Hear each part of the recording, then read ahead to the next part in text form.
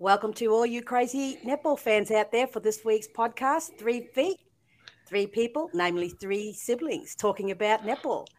I'm here with my brother Nev from Townsville, my other brother Bruce from Tasmania, who will no doubt will give us some feedback on his attendance to the Firebirds Magpies game in Hobart last weekend, which I thought was going to be the game to watch, but and then there's me, Colleen from Tenham Sands.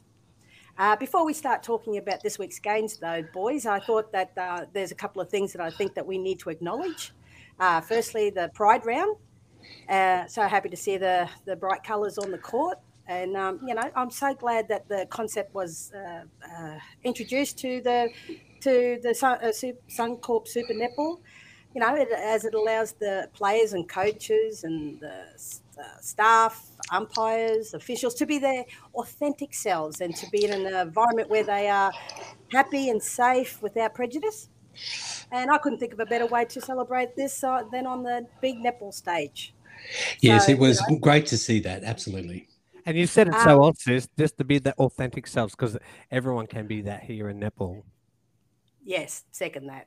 And secondly, it was Gretel Buetta's 100th game. Birthday. Yeah. Gretel, she's good for playing for 100. She's looking great. Yeah, so, but having said all that, there's one thing I did notice. I don't know if it was a chosen thing, but the Vixens and Giants and T-Bird and Swift games, they just wore their netball bibs. So what did you think about this? Can you enlighten me? It's actually, I don't believe it's a Suncorp Super Netball event. It's the teams actually advocating for the Pride round and organising it and doing it themselves rather than the actual competition. Correct? I mean, I'm happy to be corrected, but I think that's the case, and that's why there's some inconsistency with what you see in bibs and the marketing around the court at those games. Oh well, I can understand that then. Yes. Yeah. So, what did you think of the bibs, Bruce's? Oh, I love the bibs. They were great. And it's always, because, the rainbow colours, they're always bright and they draw a lot of attention. And they do represent our community, my community, very well. It's very inclusive. Do you know what I mean? And I really loved, I was there for the game in Hobart when Ash Braswell gave her speech. Right. Well, did they show that? Did they televise that? Can't remember. I heard every word of it. And when she spoke, it was full. It was very heartfelt. It was super relatable. But she spoke from the heart and she talked about her own experiences. And because, everyone loves her. She's such a great player, such a good role model that, it got a bit misty by it, but it was really good. I loved it. Everyone was right there with her, even all of her teammates and Firebirds as well. So it was great. Yeah, well, I just think it's a wonderful thing and a beautiful thing. And I just hope that all teams can take it on board at some stage and represent.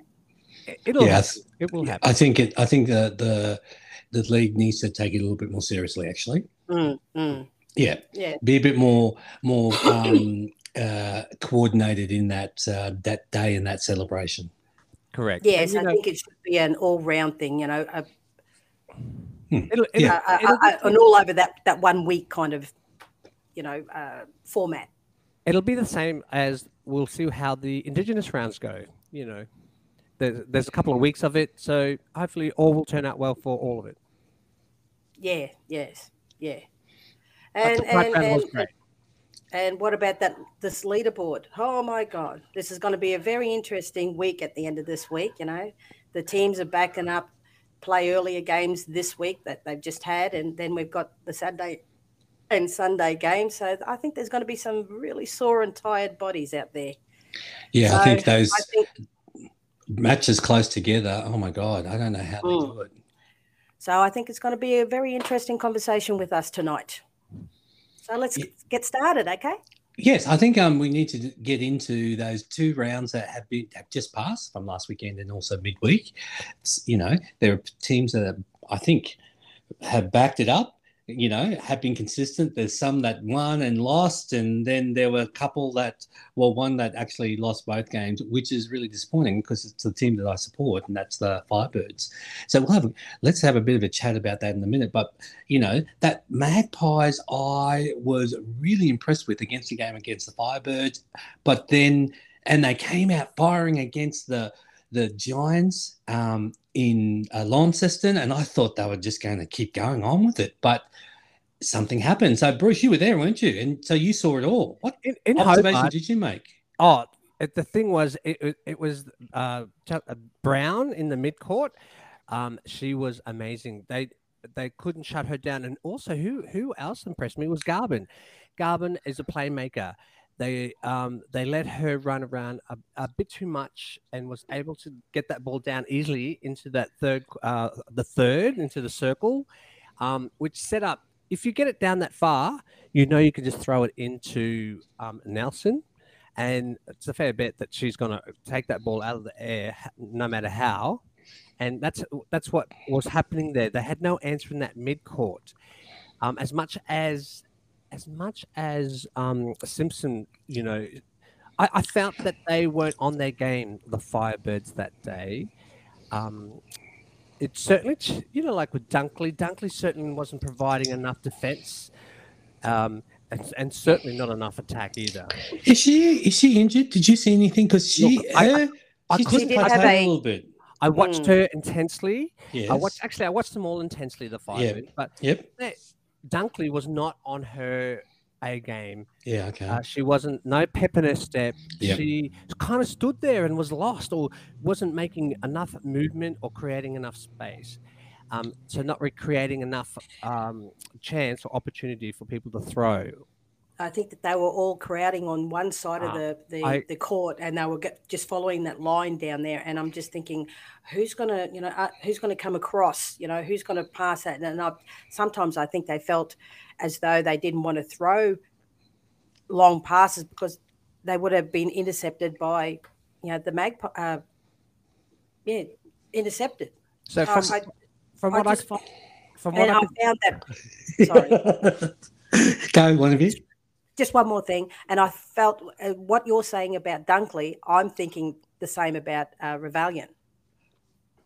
Rebellion too didn't have her A game, but look, let's get back to the Magpies. So you've got Ash Brazel in wing defense, who she was a force to reckon with. Then you've got Jovic, that no one could defend her. She had a lot of movement. She was creating a lot of opportunity for those other players to throw to, and Brown.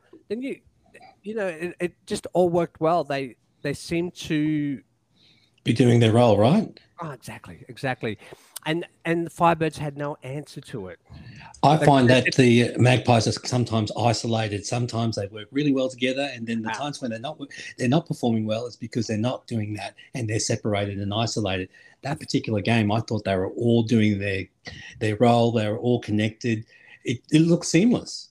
They were out. So there was always one free, or there was always someone cutting and making sure that they always had their hands over. It was a brilliant game for them, and Firebirds unfortunately were left behind. Really, to tell you the truth. So what happened then in that second game in Launceston against the Giants? What happened with the Magpies? I'll tell you what happened, because Brown and Jovic were just running right. Center passes was too easy. Yep. Even with Garbin, they threw it to her quite often. Yep. She was free, and her movement's great. I really like Sophie. She mightn't do a lot of goals or shooting, but the play that she makes, she creates the ball. She makes it easier for them to give her the ball to pass down further. But in the second half, those guys were shut down. Yes, they were shut down by the Giants. Defense picked up. They had no movement from the the throw from the circle or from the center. Yep. Had no opportunity. There was defensive Giants picked it up, and that was what stopped them. There was no flow from center court down to. It wasn't as easy, put it that way, and they had to work harder and harder. And that's when the mistakes were made. They were didn't have as much easy opportunity as they did in the first half.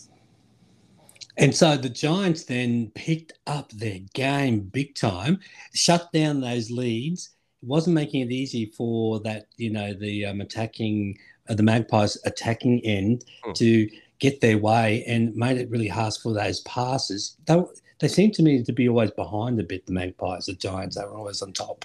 So, oh, look, yeah, totally agree. And that's why I think sometimes, not sometimes, that's why I think too, when Mentor went over to the refs to query why she was getting picked up so many times, because it was working well in the first half, but the second half, she was getting picked up in her intercepts or whatever between her and Ward wasn't working. Yeah, exactly. And because the Giants picked up their game. Yeah. And that's why they took Ward off and brought on Newton. But the thing is, even Ward down with Firebirds, she was unstoppable. For me, who was MVP that game? For me, I felt like it should have been Joanna Ward. Right. Okay. And and like you were talking to me about her reach and arm and athleticism. What was it like in real life? In real life, it's amazing, because I watched her and I could see that ball going this way, and she was reading every bit of those balls. No, even after defending, she was right in there. And you think she's on the left-hand side, but then she's right on the right-hand side. And the Firebirds there were so many turnovers, but it's because of people like her that create confusion or doubt. Always, because if you're going to get a hand to it, that's going to always happen. So you're going to try something different, and that's where the turnovers happen. So it was everywhere. Yeah. I'll just remind you too of my pick for that game and what my prediction was. Okay. Not that I'm happy that the Firebirds lost, because they're my team, right? But I just thought the Magpies, once they're connected and they're working, like I've been saying, working as a team and not isolating that flow, then they would be hard to beat, and it certainly proved a lot for the Firebirds. So then the Firebirds, let's talk about let's go to the Giants quickly. Vixens and the Giants, they played each other, and that's right. It was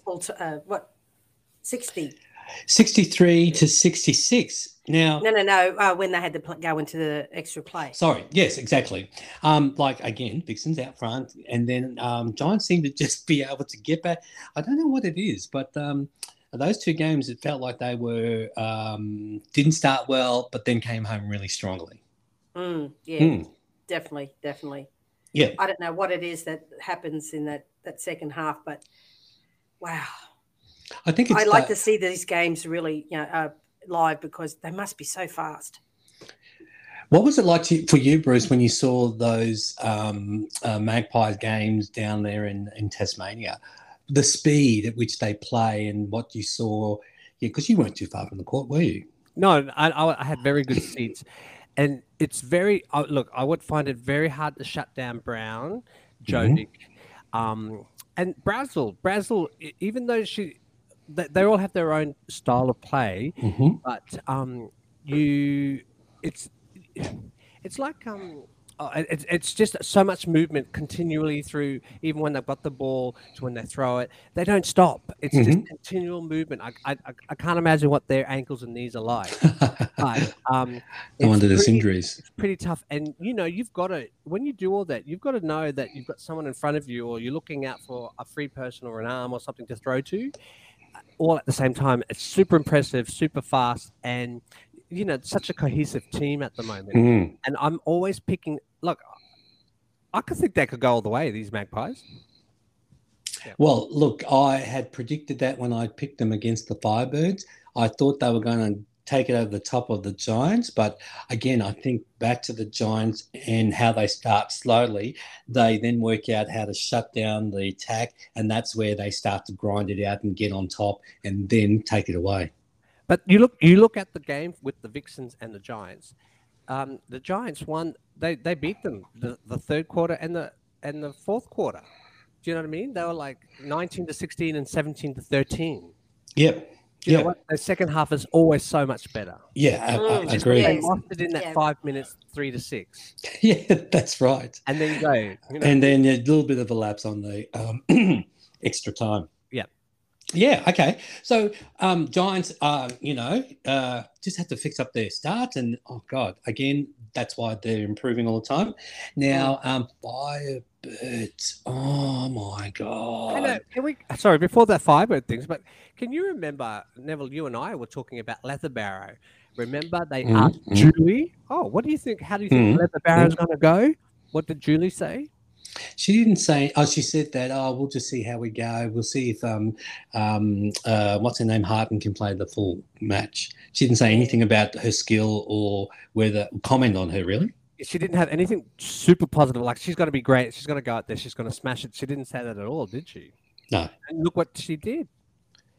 Yeah, amazing play. So proved. Well, she took her opportunity and played really well. So I'm really happy for her. Yep. Yeah. I think she did an amazing job. And I hope she gets the opportunity to get back on the court again because, and she's like Fawn.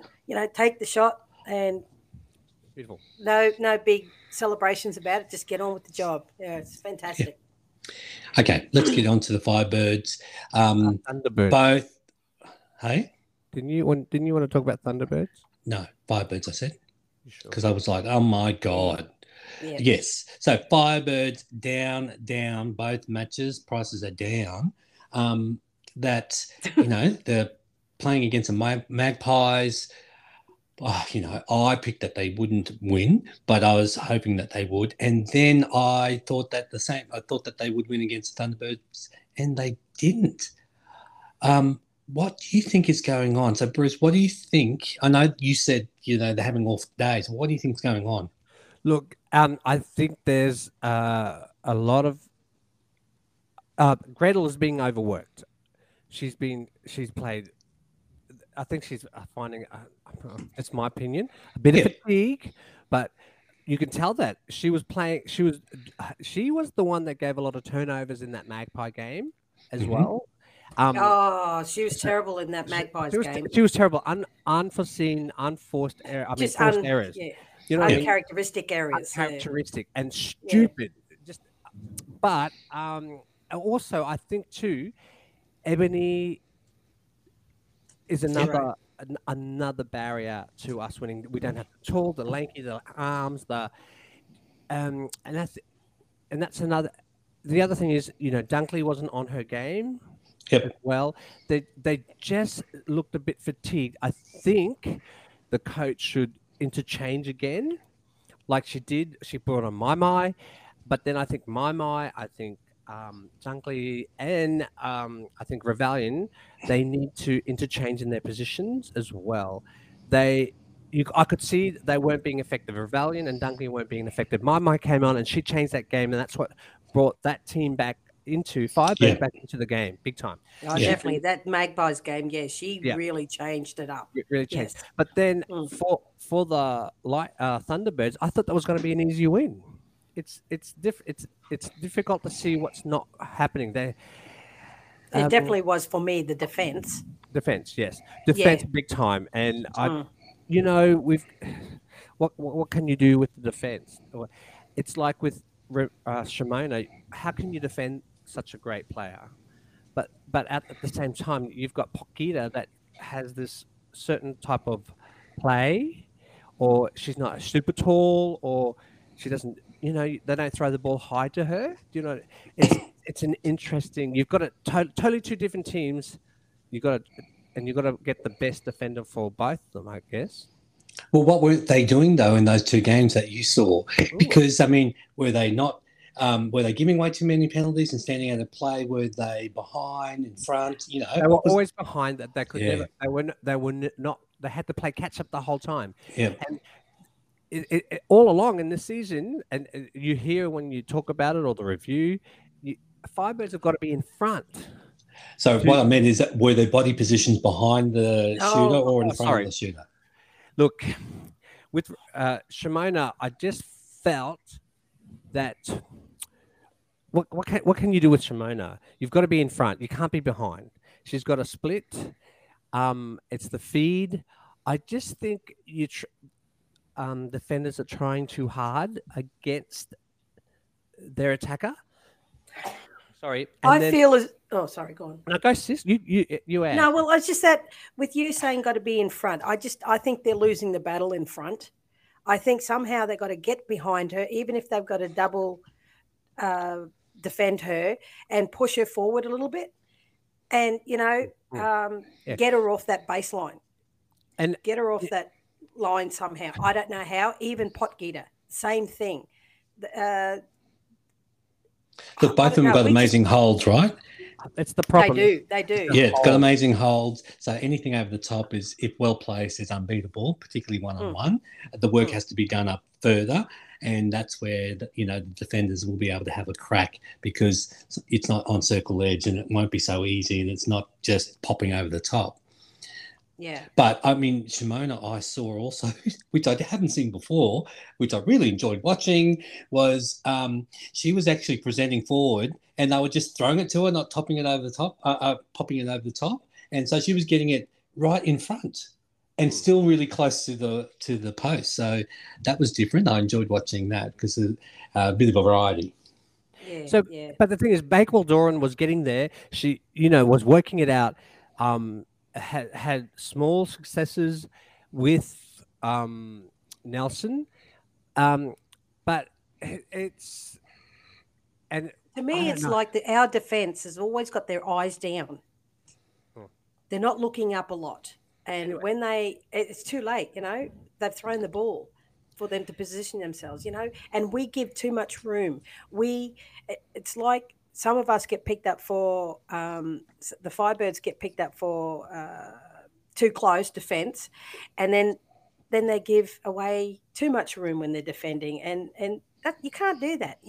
Well, it's hard to balance, right? Once you get called for it, you want to make sure you don't call for it again, and that's right. But push the boundaries. See how far you go. Push them. But then you talk about the defence. You've got to talk about the attack too, and there wasn't a quick release into the circle to the goal attack and the goal shooter. Who are you talking about? For the Firebirds? Firebirds. Yeah. And when my mic came on, she just grabbed that ball and threw it and released every it. time. And Wallum got it. And if she didn't, she balked, she faked, and it went in and created, took someone away from Wallum to Bueta or something. That's what you needed. That's what we lacked. So this is my theory on the Firebirds. And it's a very similar sort of setup that was happening with Maria Folau. Maria Folau still is a very dominant GA, goal attack. And she would always take the goals. She would always, be taking two passes at the, one after the other. And so, particularly, oh my God, the centre for New Zealand. God, she played for the Lightning. Mental blank. Come on. Far out. Anyway, going. She would always look for her. So any new person coming in, like a new GS or something, they wouldn't cite the GS even when they were open, because they were too busy looking at Folau, because Folau was demanding it and they were used to it. So now what's happening with the Firebirds? That's exactly what's happening with Gretel. She's demanding it because she can see that she wants to make the play, right? So this is not a criticism of her, but the feeders need to know that when she's making that play or creating that movement, which is bringing the defenders out of position and making an opportunity, they should be sighting Wallum quicker and releasing quicker to her, and they rarely do. And when they do, bang.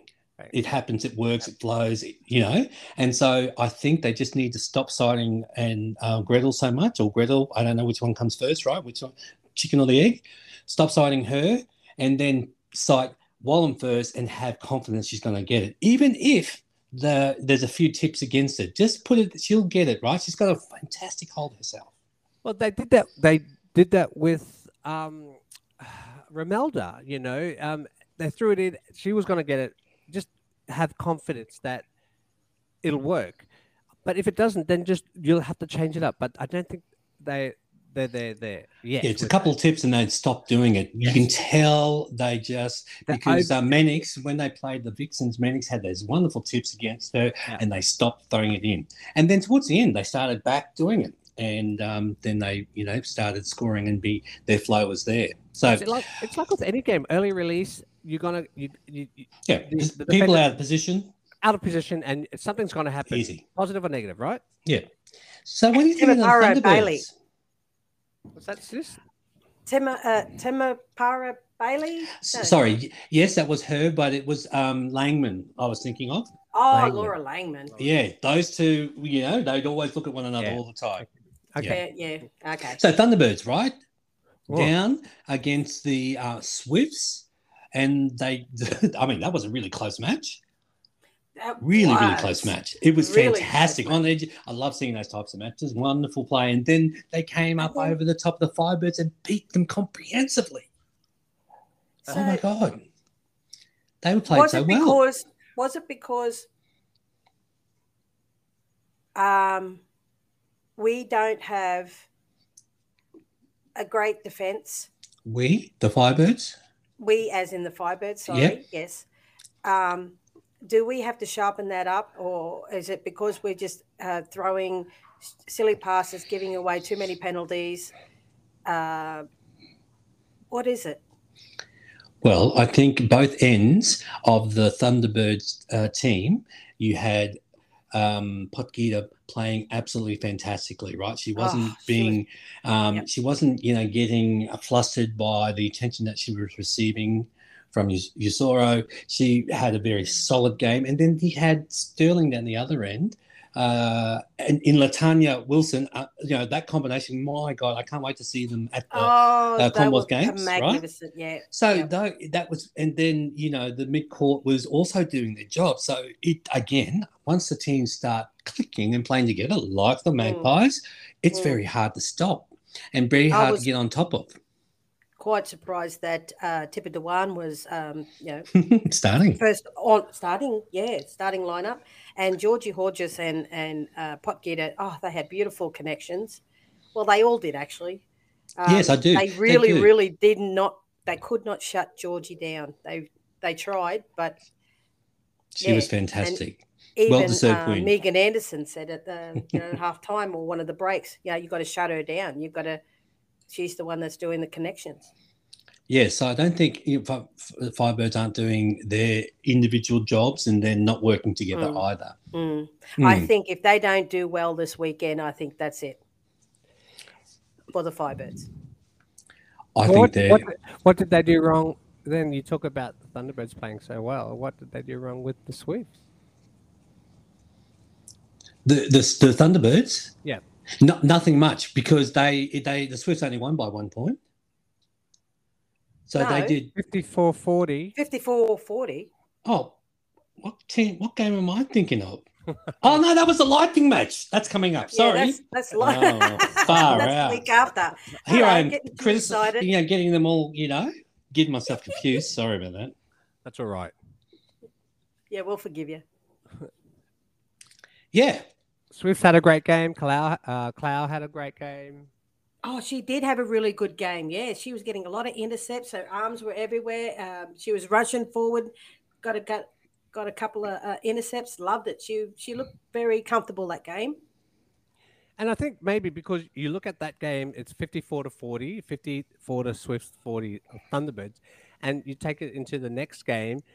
Did Firebirds think it was going to be, they were guaranteed of that win? You just don't know. But I tell you something though, that Thunderbirds and Swifts game, I think that Shamira was not well. I don't think she was well that game. Okay. Even the commentators said so. Okay. Ooh. So, silence. Well, I was waiting to see what made you think that. Because she wasn't her bouncy self, trying to jump for the ball. She hardly jumped at all. She was put her hand up, but couldn't defend because they were so close underneath the post. She had and she even looked pale myself. She just didn't look well. Yeah, okay. Right. That's the Thunderbirds and Swifts game. Yeah. And so the Swifts won both matches. Yes. So what are they doing well for them to be performing well? Are they, connecting better? Are those new additions to the attacking end just, now settling? I just think everything's gelling for them. Yeah. Playing together for this amount of time, it's finally clicking. And when they do their interchanges, it just flows. It's not like a stop-start thing. They know their job. They get in to do it, and, Fawn's in, Fawn's out.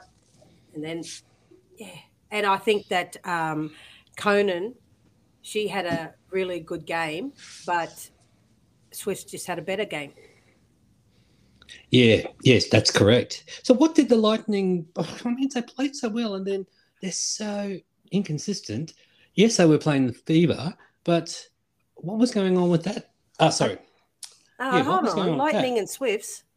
Yeah, that's what I'm saying. Like, that was the latest match in midweek. Yeah. But, the weekend match against the Fever, they, didn't play very well at all. It's hard to say. That's right. I can't pinpoint something. They've got it on, and then they've got off. But then you've got Wood shooting well and connecting well with Conan in the circle, and then they're off. And then you don't have Sheridan on the court, and things go skew-whip. There's not enough flow through. That's right. Sheridan wasn't on the court on that Fever Lightning game, and it's. I can't pinpoint it. I think there's a lack of cohesion or lack of flow. People come go or. It's inconsistency on their part, every time, Yeah, like in they're relatively a newer team, new players in there and younger players. So it's just not their year.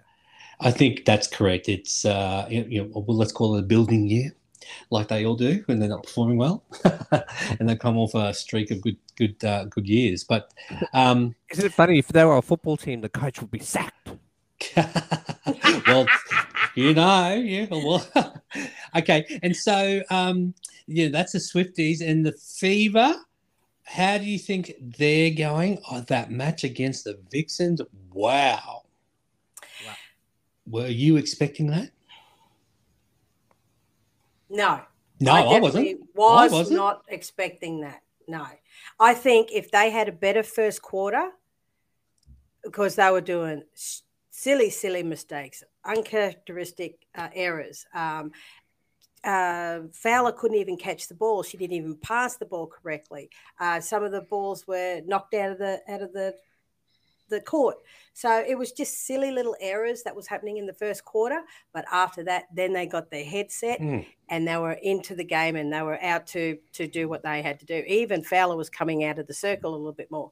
But having said that, though, Vixen still played a nice, clean, smooth game. Exactly. It was Austin was just unbelievable. And that's what you want. You want that consistency all the way through. You don't, because you look at the first quarter, Fever was 14 and Vixens were 23.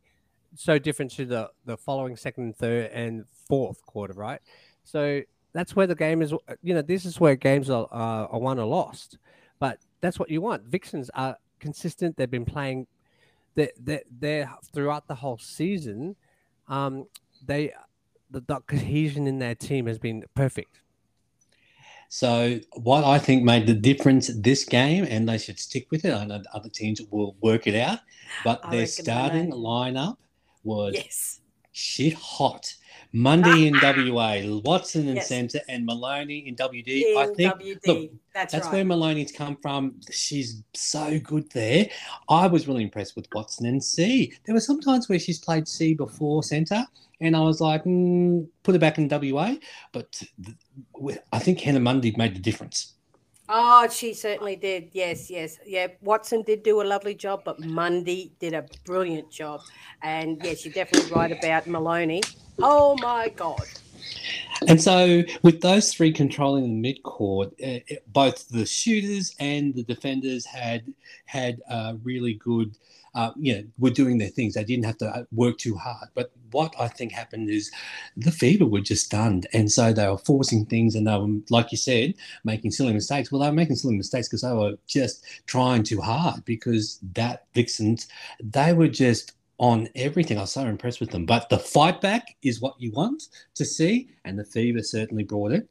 And but I wasn't expecting the Vixens to be out leading so much in the first, right from the very beginning. Yeah, well, that's right, because they won the second and the third quarter. So, Fever, that is, in that last game. So, if they had that first quarter down pat, I think there would have been a closer game, definitely. Yes. And I agree with both of you around and Bruce around the consistency. They are just the benchmark team for me.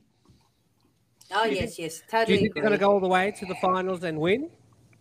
Look, I think... I don't know about and win. I think that game against the Fever showed that they can beat the Fever, but the Fever won't make that mistake again. No, they won't. Oh, Dan will get there. Oh, Dan was getting there. Oh, he was standing up there giving it to them. Oh, my God. Someone mentioned as a comment in Twitter going, I've never seen a mask touched so much by one person because he just readjusts all the time. Some funny people out there.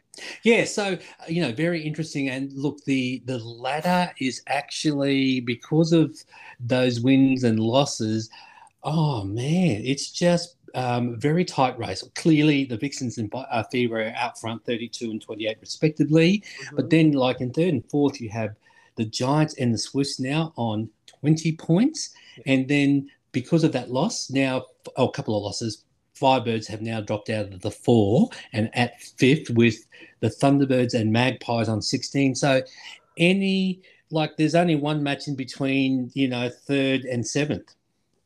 And even Lightning are just one match away as well. So it's been a great season. It's been very entertaining. And we've got, 5 more rounds, 11, 13, 12, 13, 14. Sorry, 14. 4 more rounds. And so, it's anything can happen at this moment for that top. Like I think the Vixens and Fever. What do you reckon? Are going to make it? It's just the rest we're going to wait on. Yeah, look, I'm slowly watching the Giants and Magpies working their way up, getting closer and closer. I think if the Fever have another crap round, I got a feeling,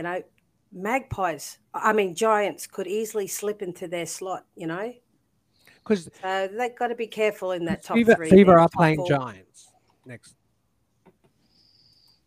That will be interesting. Super interesting. Yes, absolutely. Yeah. And then you got Magpies that are going against Thunderbirds. It's you probably say you could predict what's going to be the outcome, but you can't. It's just been That's what I love about this season. I love about this season. I'm going to say, the Firebirds will probably beat the Lightning, but then the Lightning been playing really well in some matches and not in the others. So this round matches are going to be really interesting. It's going to be hard to pick. So we'll talk about that in a minute. Yep. But what I wanted to really delve into is there's been lots of discussion around the super shot. It's raised its ugly head again in the netball circles around people loving it and people hating it, and that was probably something that was more obvious, and it came up as a conversation as a result of the Giants and Magpies game, because the Magpies came out and played so well, and then they got the Giants, got back in there through the super shot. So some people were saying, I hate the super shot because, the Magpies have done such good work to only be in the last 5 minutes, then lose that lead and then lose the game because of the super shot. So what are your thoughts? What do you think of the super shot? Now, don't hold back. I don't like it. I think that, why change that? We don't have it in the international rules. We don't have it in the Commonwealth Games. So why is it that we've got to have it in the Suncourt Super Netball comp. I just think that I just don't want to have it. However, now I want to quote my husband on this. We were talking about this, and he said they put it in that into the competition just to show that you don't have to be like the tall people, the people who can jump, who stand right underneath the pole, right under the goal ring. Throw it to them so they can shoot. It highlights these people who really can shoot from any part of that semicircle, and it's a great what do you call it? Spectacle? People like that. I suppose, yeah. Is that what he said? No, not spectacle. Oh, right. Okay. Okay, but he thinks he thank you. It highlights their talent, their shooting talent. So keep it in there. You know, the game is evolving. I said it may be evolving, but I just feel as though that why highlight, give them 2 points just because they can shoot out on the ring, out near the ring. Righto. So yeah, Bruce, what do you think? I have a love-dislike relationship with it. It was very complicated, this relationship. So you know me, but I like it because it's probably brings a little different approach and atmosphere to the game, and it's certainly not what I'm used to from just a normal international match. It changes your thoughts on a lot of people because you look at all these shooters. All the shooters can shoot from anywhere in that circle, but they choose not to. You just look at them when they warm up. They'll warm up and shoot from, if you've ever been to a game, they can shoot anywhere in that semicircle, right? But because when it's the game, you've got to get the pressure's on. Yeah, the pressure's on, right? So, and you don't want to let your team down, or you don't want to be like substituted, or it's all about team. So then, when it comes to that you know how it's highlighted, that 2-point circle. If you have a look at any of the games now, when does any shooter outside of that super shot period, 5-minute shot, that shoots within that colored part of that semicircle? Not many now these days, do they? Steph would every now and again. Every now and then. But Sophie. I'm just saying these people without that colored part of that semicircle, would they shoot from there or not? You know, I reckon they would. I think they would. Because of that pressure, even within just a normal part of the game, you know, they won't. And that changes it. But it's just like anything. It's like with football or tennis or anything. There's these referees that have a bunker or a replay or something like that. You know, it changes the game, and it just makes it a different approach to how you play the game. And that's I have to agree there. And every game, every sport has this. It's evolving, and you just got to go with it. So then you change how you coach, you change your players, you change the rotation of players on court. And that's what I like about it. Everyone gets a go. I think, you know, if the reffing side of the game changed, I think that's where those shooters will be happy to take a shot from anywhere in that circle. But because of the reffing, I think that's what stops them or from doing it off more than what they would. Yeah, it's look, a lot of people like it, a lot of people don't like it. But I don't think I can't sit here and say I'm going to dislike it forever, because it's always going to be there. So it's something that I do enjoy it because it creates a little bit of like atmosphere. But at the same time, I think a lot of the shooters, it changes the way they shoot normally. Never say never, Bruce's. So the issues, there's several issues for me. I'm one that, well, let's be honest, if the Firebirds are down and they use the super shot, I'm very happy, right? Right. for them to get back into the game. God, yes. But when I'm watching other teams do it, I'm not as supportive of it. And that's just because I'm not supporting them and they're not my team. However, in the big scheme of things, the super shot has made the focus on the super shot and the shooting so that people who do the super shot, it becomes the main focus for commentary, for the game. People get called the super shot specialist. And so everything else that exists in the game then falls away, and all that skill and all that, the shooters even and the feeders to get it there, nothing else matters except for the super shot. It has too much focus and takes away from the skill of the game and also the other players on the court. Agree. For me, that's why I don't like the super shot, because they build it up and hype it up, and then it becomes the last 5 minutes becomes the focus of the game, and it really shouldn't. It shouldn't be. And look, I don't. They talk it up like that in commentary and the coverage. When I watch it, I get very into the first 10 minutes of each quarter, and then the last 5 minutes, I'm like, are they going to or aren't they? And then get disappointed when it misses, and if they stuff around passing it, that I don't like. So if the game evolves and if the strategy around the super shot is that they know where they need to move and that they have a clear strategy, so it looks like it's part of the game, not like an add-on or not like something that they haven't trained for, or that they are really just making it up as they go, because it looks like it sometimes, right? Then I'll be much happier about it. But at the moment, it's really messy and inconsistent for me to really enjoy it. So, time will tell. But at the moment, no. As you were just talking there, I was just thinking, with all these girls that sit on the bench who are the super shot specialists, if they didn't have this super shot, would they be doing that rolling sub and that last 5 minutes? Potentially no. And potentially exactly. They wouldn't have any time on the court period. And that's right. That's what I'm getting at. They wouldn't have that court time then. And it'd be the same that's a bit of a downfall if that was the case. I can't see those coaches putting those girls onto the court as much as they are at the moment. Yeah, if they didn't have that super shot, what would they do? If you're Julie Fitz, then you wouldn't get on the court at all, only under duress.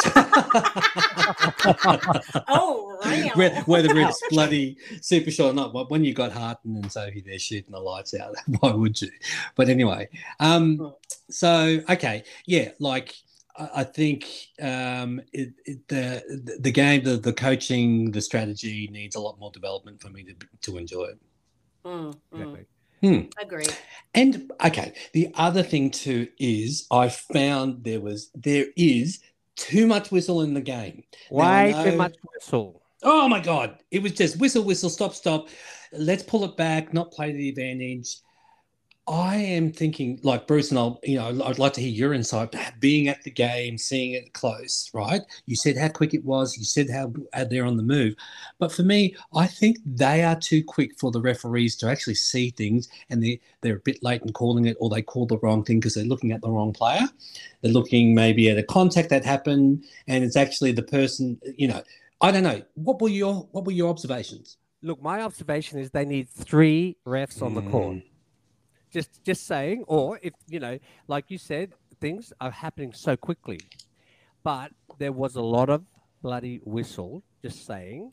And I dislike when they want to reset that, whether obstruction or whatever penalty occurred. And if it's not where they want it, or originally want them to play that penalty, beep, whistle again, bring it back. No, whistle back, go again. And, do you see the amount of talk between the player and the ref these days? It's just so much, because they're going, where, what, who, how, So I found that, just slows the game down, which probably might be another reason. But there's no advantage played when literally they could be played so often.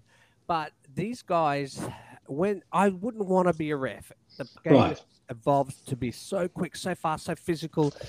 There's many times I thought, no, come on, that's an obstruction. But they let that go. But then other times it's like, it's so obvious, but they pull it, or not obvious, or nothing happened, but they'll pull it up. So it's very subjective, objective.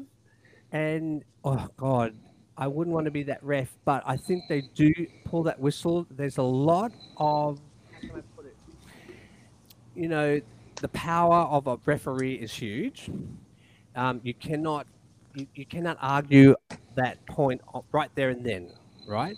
You can show your objection to it, but I think there should be a system and a way of, or something that, or you guys can tell me, do refs, are they Maybe reviewed? have an earpiece or something. No, it's the review you're talking about, isn't it? It's like sorry. the analysis of them afterwards, Of or them whether they've done afterwards, something. what happens? Do they Look, go I think through some kind of, or are they just allowed to run their own? Look, I think Michelle Fippard is, she's very active of giving information around, what the referees do. And there is certainly, that analysis at the end of the games. There's certainly that calibration. There's certainly some critical view of what they do. And that's been something that even I think the head of the referees came on to Centre Court once to talk about.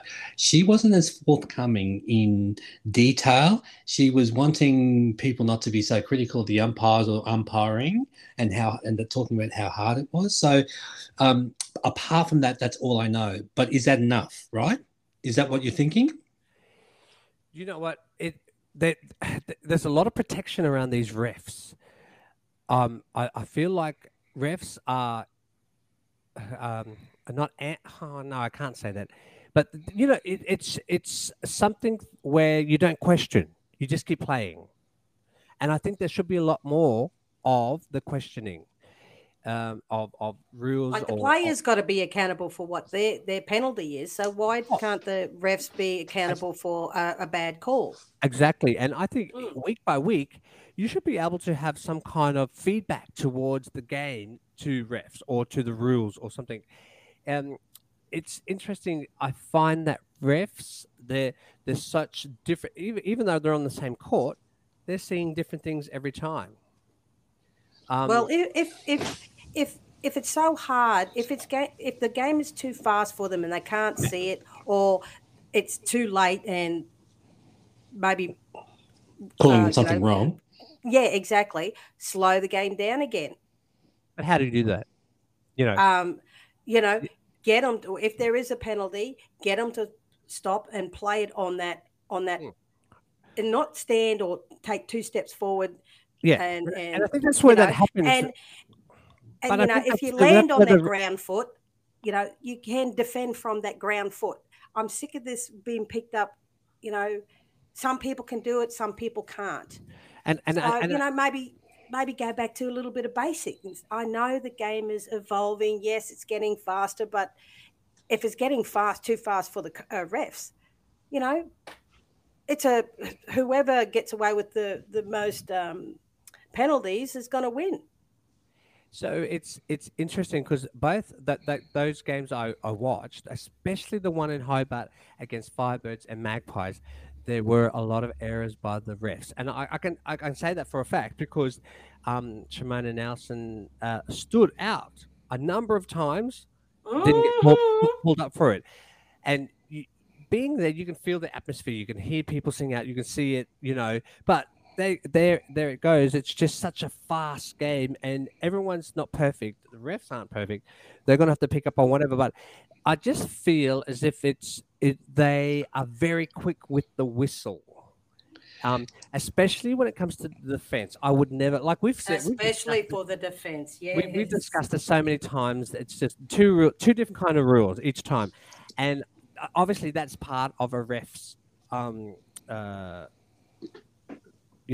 What they do, but it's interesting that one movement can be construed as this. That's me. That's coming from me, but I feel there's too much whistle.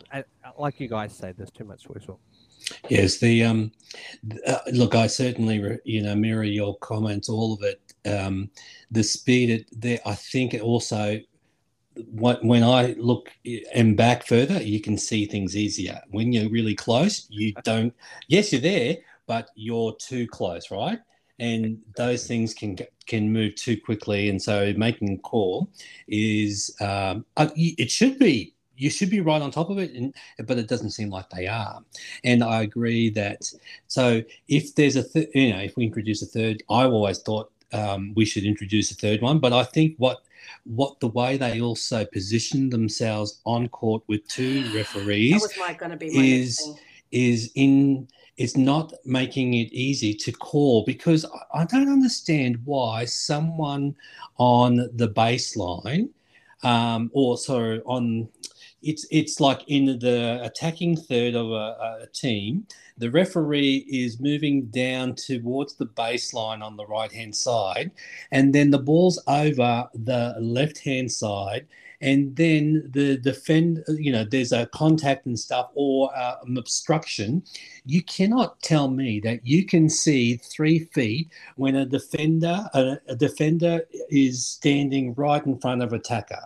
Right? How can you see 3 feet? But they call that call, and it shouldn't be theirs to call because they're way too far away. It should be the other ref who's on the halfway line who was right there. That blows my mind every time.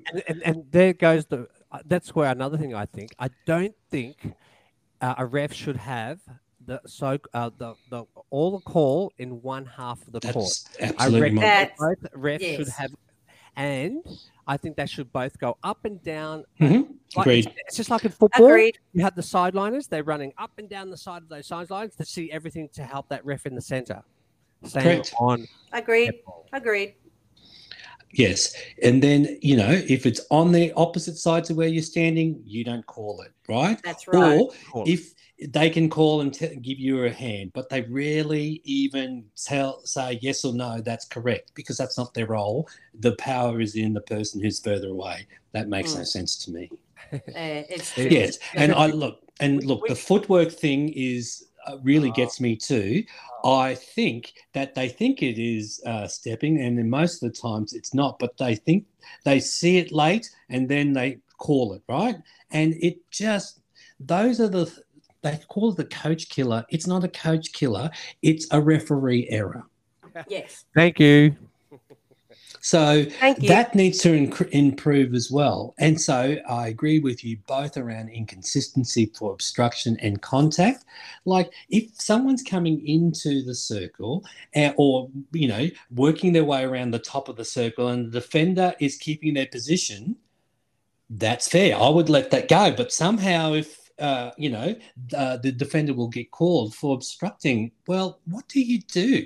That's what you're trying to do, is to keep them out, but you're not pushing them or holding them. You're just using your body to make it difficult for them to enter. Yeah, I think they have to allow a little bit of contact in that circle. I think it's silly that you've got to keep on blowing that whistle and allowing the shooter to have all the say. The defense is there for that reason, and I think But if you look at when someone's shooting, you've got a defender going up to defend that shooter. Then you've got the other shooter coming in and standing right in front of them. Isn't that the same as you trying to keep them out of that semicircle of the goal circle as a defender? Sorry, can you explain it again? That's a good point, actually, Bruce.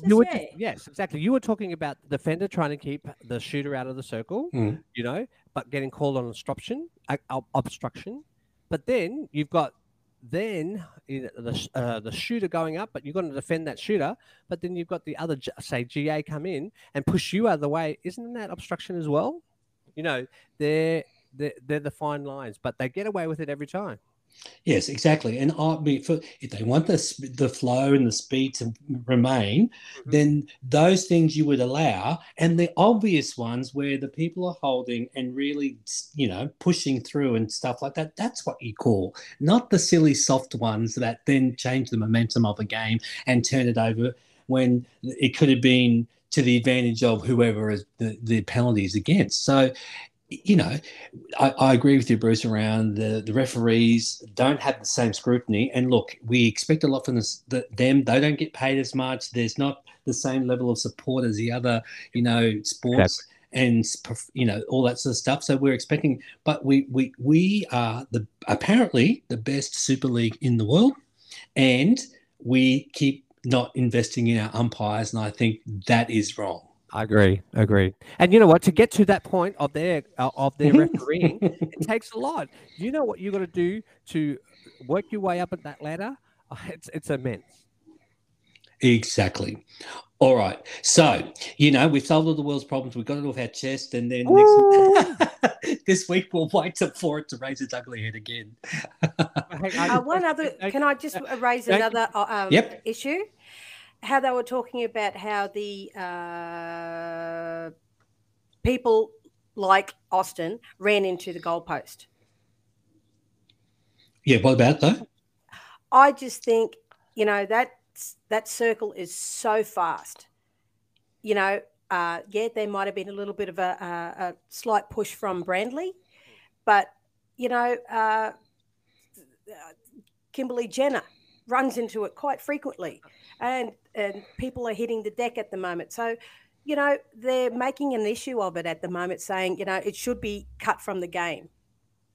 It's not right.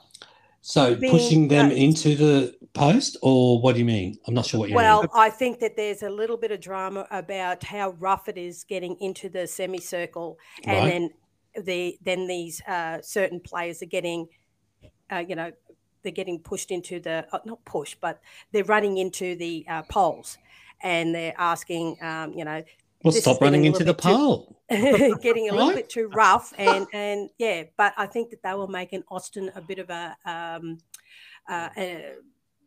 talking point. An example. Thank you. Yeah, right. Well, they just need to make sure that they don't run in there, so that they don't get that opportunity to get running into the post, I'd imagine. Well, but that's too easy. It's huge. They're talking about it a lot lately on all right.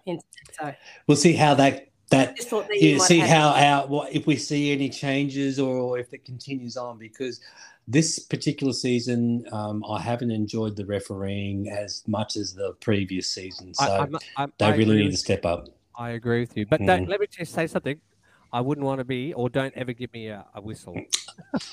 No. Yeah, because I'll probably be blowing it a lot too. No. Yeah, you'll be like, attacker. And contact, obstruction. And then don't talk back to me. Right. Let's round up our week in a couple of rounds with the predictions for and tips for this weekend's game. So what are we at? We're at round 11. Okay, quick round up. Firebirds, Lightning. Firebirds. Lightning. Sorry, Firebirds. The way you're playing at the moment doesn't fill me with super confidence, and I know you're my team, but I just think Lightning will have it. Well, I think Firebirds will have it if Momo's back, and they do some interchanging. Okay, Firebirds for me.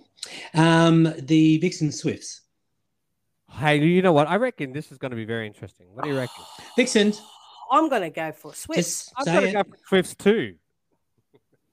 Righto. Fever, Giants. Another big one. If Giants can make their start better, they'll be competitive, but I'm going Fever. I'm going Giants. Yeah, I think Dan was going to rip them a new one, so yeah, Fever. If he hasn't already.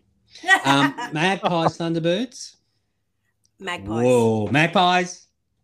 I don't know. Okay, Magpies. Look, I've said that Magpies can go all the way. I'm going to stick with them. I thought they were going to have the Giants game, but me too. Hey, it's just I think Magpies can make the finals. Magpies. Right, Magpies for me too. So thank you both again for joining us. Hey, can I have a quick shout out? When I went to the games, I had we went. So Neville and Colin, myself, we went to the 2015 World Cup. 15, yeah, sorry. 15 World Cup. We sat with a whole mob of people for the whole week. They were lovely, and I'm still friends with them. I went to the game. I saw them in Hobart. They came all. So Queenslanders, right? They live in Queensland. Queensland, all the way down for the weekend. The crazy mob. They're the purple team, purple crazy. They're real supporters, aren't they? They're real supporters. Joe Cardwell, thank you, Joe. I haven't seen you for such a long time, and it's so good to see you again. Just a big shout out to you. And you had a nice catch up with My and Wallam as well, haven't you? Yeah, look, I had a very quick chat with Danelle, gorgeous. She's so bloody tall, and Mama, she nailed it. So we had a good chat, and she had a chat with the other girls as well. So it's so good to see them. You're very lucky boy. Girls, I'm very proud of you. Very lucky. Well, thank you so much for that and giving us the insight into those 2 matches that you saw. Very jelly. So thanks again for joining us for 3 Feet this week. We'll round up our matches on Monday night again for the round 11 matches. So thank you, both of you. Thank you. Thanks, Nev. And thank me for my introduction. And thank you for your introduction. Righto, see you next week. Deadly Wallaka. Au revoir. Yeah, well.